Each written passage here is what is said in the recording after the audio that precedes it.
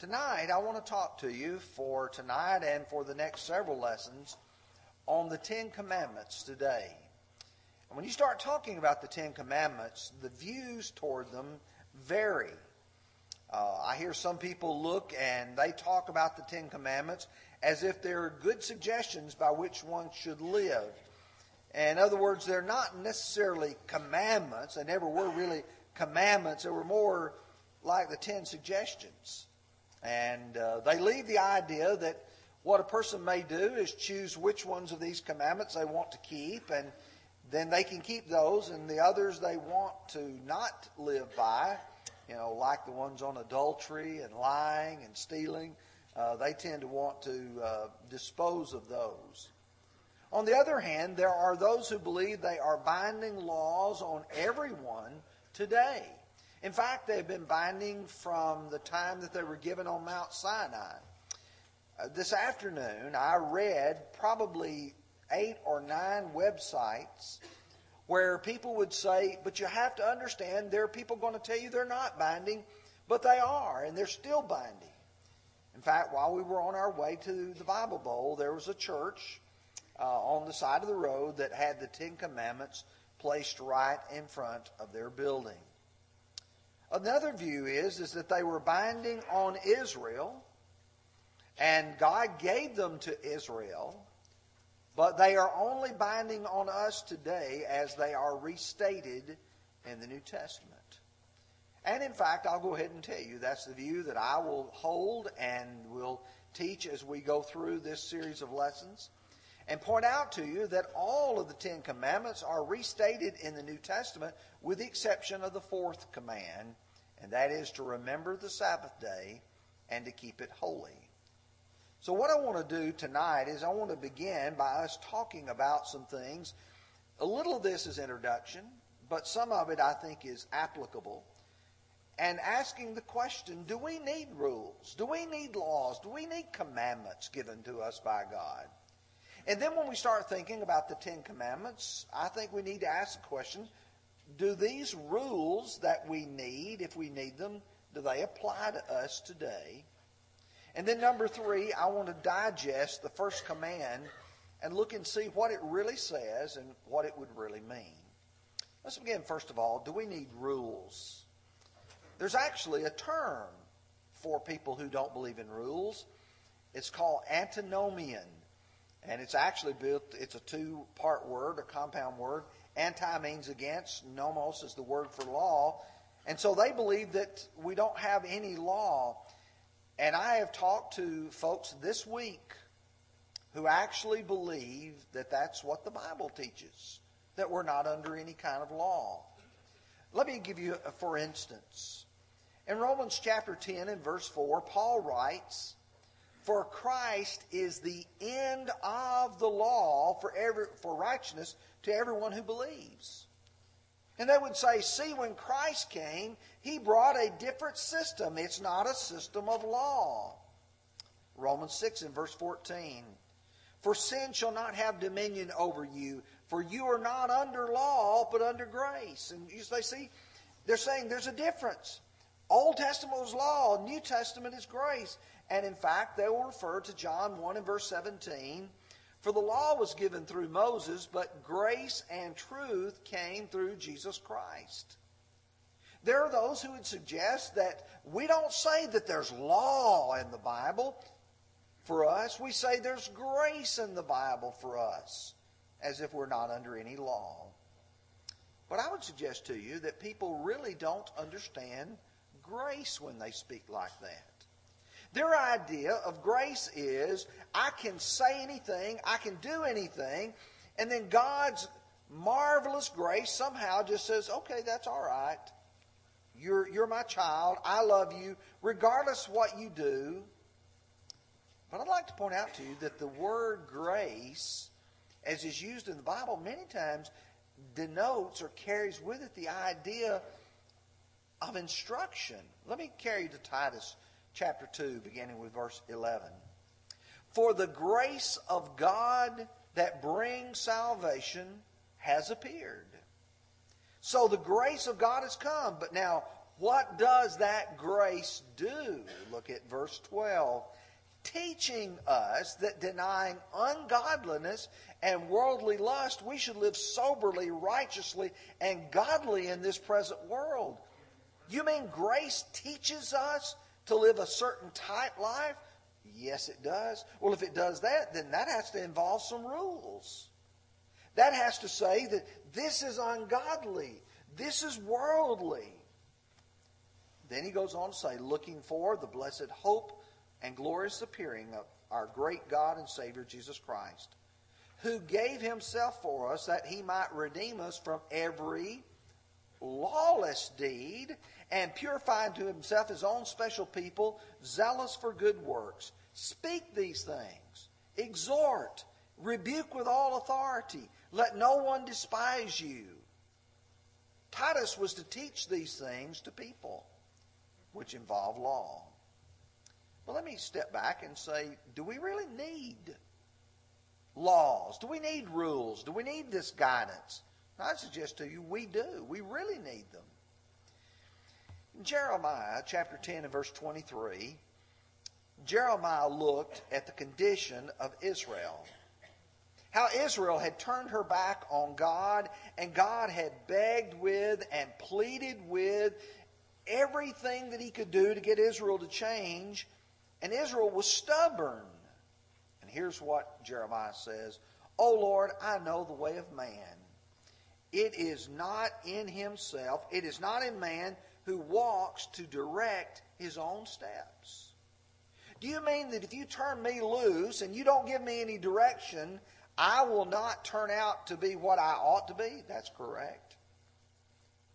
I think you can see that yourself. What about all these little children at Walmart? Their parents never correct them. They never give them a word, a rule, a responsibility. And you see these children standing up in buggies, screaming at the top of their lungs, and sometimes using profanity toward their parents. And I often want to go and say, would you like for me to whip your child for you? But I don't want to end up in jail. But the truth is, without rules, people do whatever they want to do. If you go to Proverbs chapter 14 and verse 12, there's a way that seems right to a man, but its end is the way of death. You see, our problem is we can think in our minds, hey, this looks good, this looks right. Proverbs 3, 5, and 6 are really important verses. Trust in the Lord with all your heart, and lean not unto your own understanding. In all your ways acknowledge him, and he will direct your paths. You see, don't lean on your own thinking. Don't lean on your own understanding. I'll tell you what happens when you turn people loose and you don't give them rules. Look to the book of Judges. In Judges 21 and verse 25, a summary verse of really the theme of the book of Judges. In those days there was no king in Israel, and everyone did what was right in his own eyes. And they went astray. You really can't have morals without God. When you and I think about rules and obligations and commands, we need them. We need God to tell us, this is the way that leads to bad things. This is the way that leads to right things. So God saw man's need, and God provided for that. Let me take you through some scriptures. In Nehemiah chapter 9 and verse 13, I preached from chapter 8 this morning, just briefly introducing our lesson. When you get to chapter 9, Nehemiah is reflecting, and here's what he says. You came down also on Mount Sinai and spoke with them from heaven and gave them just ordinances and true laws, good statutes and commandments. Did you see all those adjectives in there? Just, true, good. That's what these 10 commandments were. These are things that man really needed, and God provided the structure for man. In Galatians 3 and verse 19, Paul is reflecting on the Old Testament law and what its purpose was. And he said, what purpose then does the law serve? It was added because of transgressions, till the seed should come to whom the promise was made, and it was appointed through angels by the hand of a mediator. God saw the transgressions of man, and so God provided a law to say, I want you to do this. I want you to do that. I want you to not do this. But in my judgment, my personal opinion, there's no better passage than Romans chapter 7, verses 7 through 13. Because Paul is dealing with people who are asking the question, was that Old Testament law good? What was the purpose of it then if it's no longer binding upon us? Here's what he says. What shall we say then? Is the law sin? Certainly not. On the contrary, I would not have known sin except through the law. For I would not have known covetousness unless the law had said, you shall not covet. But sin, taking opportunity by the commandment, produced in me all manner of evil desire. For apart from the law, sin was dead. I was alive once without the law, but when this commandment came in, sin revived and I died. And the commandment which was to bring life, I found to bring death. For sin, taking occasion by the commandment, deceived me, and by it killed me. Therefore, the law is holy, and the commandment holy, and just, and good. Has then what is good become death to me? Certainly not. But sin, that it might appear to be sin, was producing death in me through what is good, so that sin through the commandment might become exceedingly sinful. The key verse to me is verse 13. The law showed sin, wrong things, to be sin. And what it did, it explained to me how bad it was. You know, the Old Testament, when I commit a sin, there's got to be a blood sacrifice. Something's got to die. An animal's going to have to die because of what I've done. And so I begin to understand there's a penalty paid. Yes, when I come to the New Testament, I understand the penalty is the blood of Christ, the perfect sacrificial lamb. One should be thankful that God has shown man the right way. I'm thankful for the rules and the laws. But now let's talk about the Ten Commandments, but more specifically. Do these rules apply? Because when you start asking which ones apply and which ones do not apply in the Bible, we talked about that as we talked about reading the Bible, studying the Bible, applying the Bible. We are not under the Ten Commandments. I don't know how any plainer to put it than that. But you don't accept that because I say we're not under the Ten Commandments. You accept that because that's what the Scriptures teach. And I'm going to provide you proof for that. If you go to Colossians chapter 2, verses 14 through 17, Paul's dealing with Judaizers that's coming through Colossae, and they're trying to teach people to go back and be under the Old Testament law. And here's the way Paul would address that. Having wiped out the handwriting of requirements that was against us, that was contrary to us, and he's taken it out of the way, having nailed it to the cross. Having disarmed the principalities and powers, he made a public spectacle over them, triumphing over them in it.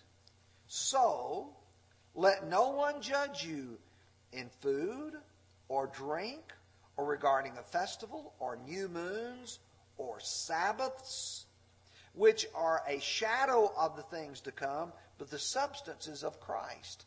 How do I know he's talking about the Old Testament? I see the word Sabbaths in there. I see the food and drink requirements. Then I get to verse 17, and he said, these things were but a shadow.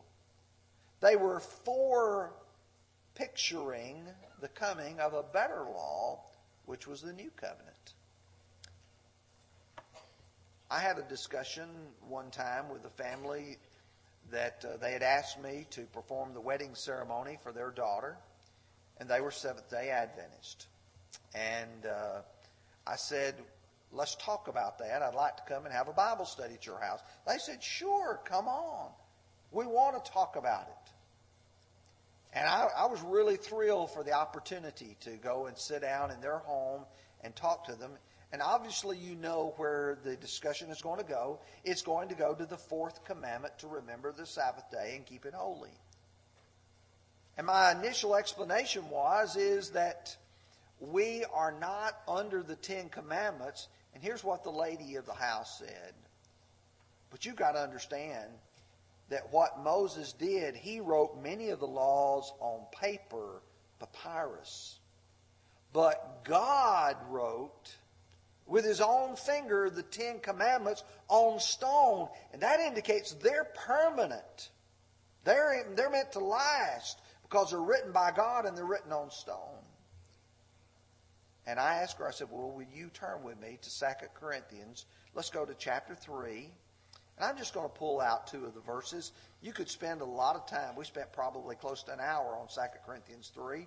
But I want you to notice, Paul is going to talk about the letter that gives life, or letter that brings death, and the Spirit that brings life. And he's going to contrast the Old Testament and the New Testament. And here's the way he put it in verse 7. But if the ministry of death, written and engraved on stones, was glorious, so that the children of Israel could not look steadily at the face of Moses because the glory of his countenance, which glory was passing away. You see, Moses, when he spoke with God, his face would glow. And so what Moses would do is to put a veil over his face so the children of Israel didn't see the dissipation or the going away of that glow that was on his face. And so what he's saying is the giving of that law was glorious. What was written engraved on stones. But we're going to drop down to verse 11. For if what is passing away was glorious, what remains is much more glorious. And what Paul is saying is the Old Testament's passed away and the New Testament is here. The Old Testament, we're not putting it down. We're not saying it was bad. It was glorious. But the New Covenant is even more glorious. And I told her, I said, Paul said what was written and engraved on stones was passing away. And I remember the blank look that was on the lady's face when she finally realized. How do you deal with that? Of course, I can usually tell you what happens with Bible studies when people realize that what they're practicing is not what the Bible teaches. That's when the Bible studies usually come to an end. And that one did. Hebrews chapter 8 and verse 13 says, in that he says, a new covenant, he has made the first obsolete. Now what is becoming obsolete and growing old is ready to vanish away. Chapter 10 verse 9. Then he said, behold, I have come to do your will, O God. He takes away the first, that he may establish the second. You have to have the removal of the Old Testament law before you can have a new covenant. Or else you would have people under 2 laws at one time. And I will tell you, that's what Romans chapter 7, verses 1 through 4 is discussing. And someone says, well, what about what Jesus said in Matthew 7? He said, do not think that I came to destroy the law or the prophets. I did not come to destroy, but fulfill. Jesus didn't come to say that what God had given Moses was not valuable, was not correct. In fact, it was. It was that law that pointed forward to the coming of Jesus. However, Jesus fulfilled them. He brought them to a completion. He brought them to an end. But there are rules. There are laws under the New Testament. For people who would come and say, now, the law was given by Moses, but Jesus brought grace and truth, and there was law then, but there's no law now. Let me point out to you something. Romans 4:15 says, where there is no law, there's no transgression. If there's no law today, then there's not a person who's a sinner. You ever thought about that? If there's no law.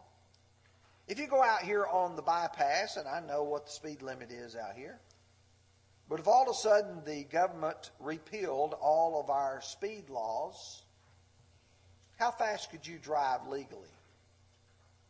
Like the Autobahn, as fast as you want to drive. Where there's no law, there's no transgression. If there are no laws under the new covenant, then you and I have no sin. I think you're smart enough to know that's not correct. Paul would put it like this in Romans 8, verse 2. For the Spirit, or the law of the Spirit of life in Christ Jesus, has made me free from the law of sin and death. Now, what does he call the law of the Spirit of life in Christ Jesus? That's a law. 1 Corinthians 9:21, Paul would say, to those who are without law is without law. And then he parenthetically states, not being without law toward God, but under law toward Christ.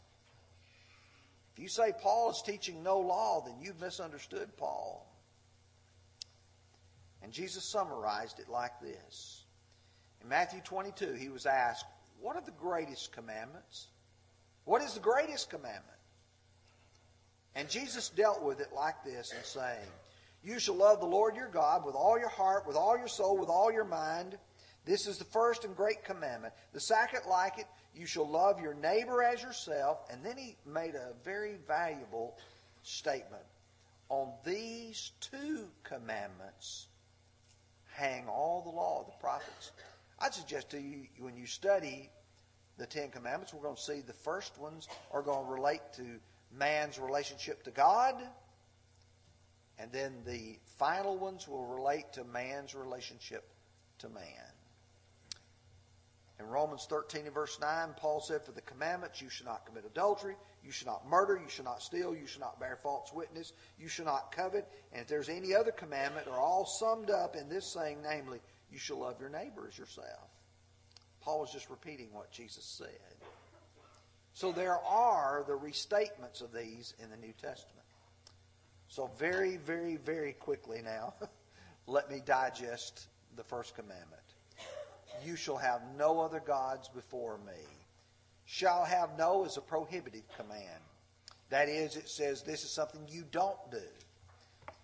Gods, plural, more than one, could be 2, 3, 4, but this is anything other than God, because he says before me or besides me. And I would like to spend a little bit of time with that, but to point out to you that the word before means before my face. And I don't want to see any other gods before my face. There shouldn't be anyone but me. The relationship here with God is exclusive in the same way it should be in marriage. Just like, for instance, a husband and wife, once they consummate their marriage and they are married to one another, they should resolve that they would be for that person and that person alone till death do us part. And with regards to God, for a person to choose someone else is to commit spiritual adultery. In Isaiah 54:5, for your Maker is your husband, the Lord of hosts is his name, and your Redeemer, the Holy One of Israel, he is called the God of the whole earth. You're married to God, Israel was told. In Jeremiah 3:20, surely as a treacherous wife departs from her husband, so you have dealt treacherously with me, O house of Israel, says the Lord. You just went off and left me, just like a wife goes off and leaves her husband for another man. In 2 Corinthians 11 and verse 2, Paul would write, for I am jealous over you with a godly jealousy, for I have betrothed you to one husband that I may present you as a chaste virgin to Christ. Really, there is just one God, not many.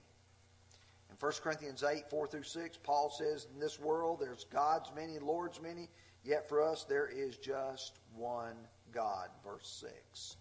And Ephesians 4, 4 through 6, he talks about there's one body, one Spirit, one Lord, one faith, one baptism. We get to verse 6, one God and Father of all, who is above all, through all, and in all. This would eliminate things like atheism that says there is no God. It would eliminate polytheism, which says there's many gods. There's one and only one God, and the correct one. Psalm 14, verse 1, the fool has said in his heart, there is no God. And when Jesus was challenged by Satan in the giving of the temptations, he said, away with you, Satan, for it is written, you shall worship the Lord your God, and him only shall you serve. Deuteronomy 4:35, to you it was shown that you might know that the Lord himself is God. There is none other besides him. That's all there is. And when Elijah stood on top of Mount Carmel, and Ahab and Jezebel had all these prophets of Baal surrounding them, they were taking care of them, they were providing for their food. Elijah said, how long will you falter between two opinions? If the Lord is God, serve him, or follow him. But if Baal, follow him. But the people answered him not a word. You see, what the first commandment does is said, you've got to make up your mind. There is just one God, and you can't have anyone else but the God of heaven. Our relationship with God is to acknowledge him as the only true God. Jesus, in John 17, is praying a prayer. In the first part of his prayer, he acknowledges his Father, and he says that when you get to verse 3, and this is eternal life, that they may know you, the only true God, and Jesus Christ, whom you have sent. If he is God, then we must submit to him in obedience. There's simply no other way. Tonight, is God your God? Are you following him? If not, then you need to make things right. To make it right, if you're not a Christian, you become a child of God through faith in Jesus, repenting of your sins, confessing that faith, and being baptized. If you are a Christian, that is, you have named the name of Christ, you said, I'm following him. You need to live like that. And it may be that you need to be restored. Neither way, if you need to come forward, we encourage you to do while we stand and sing.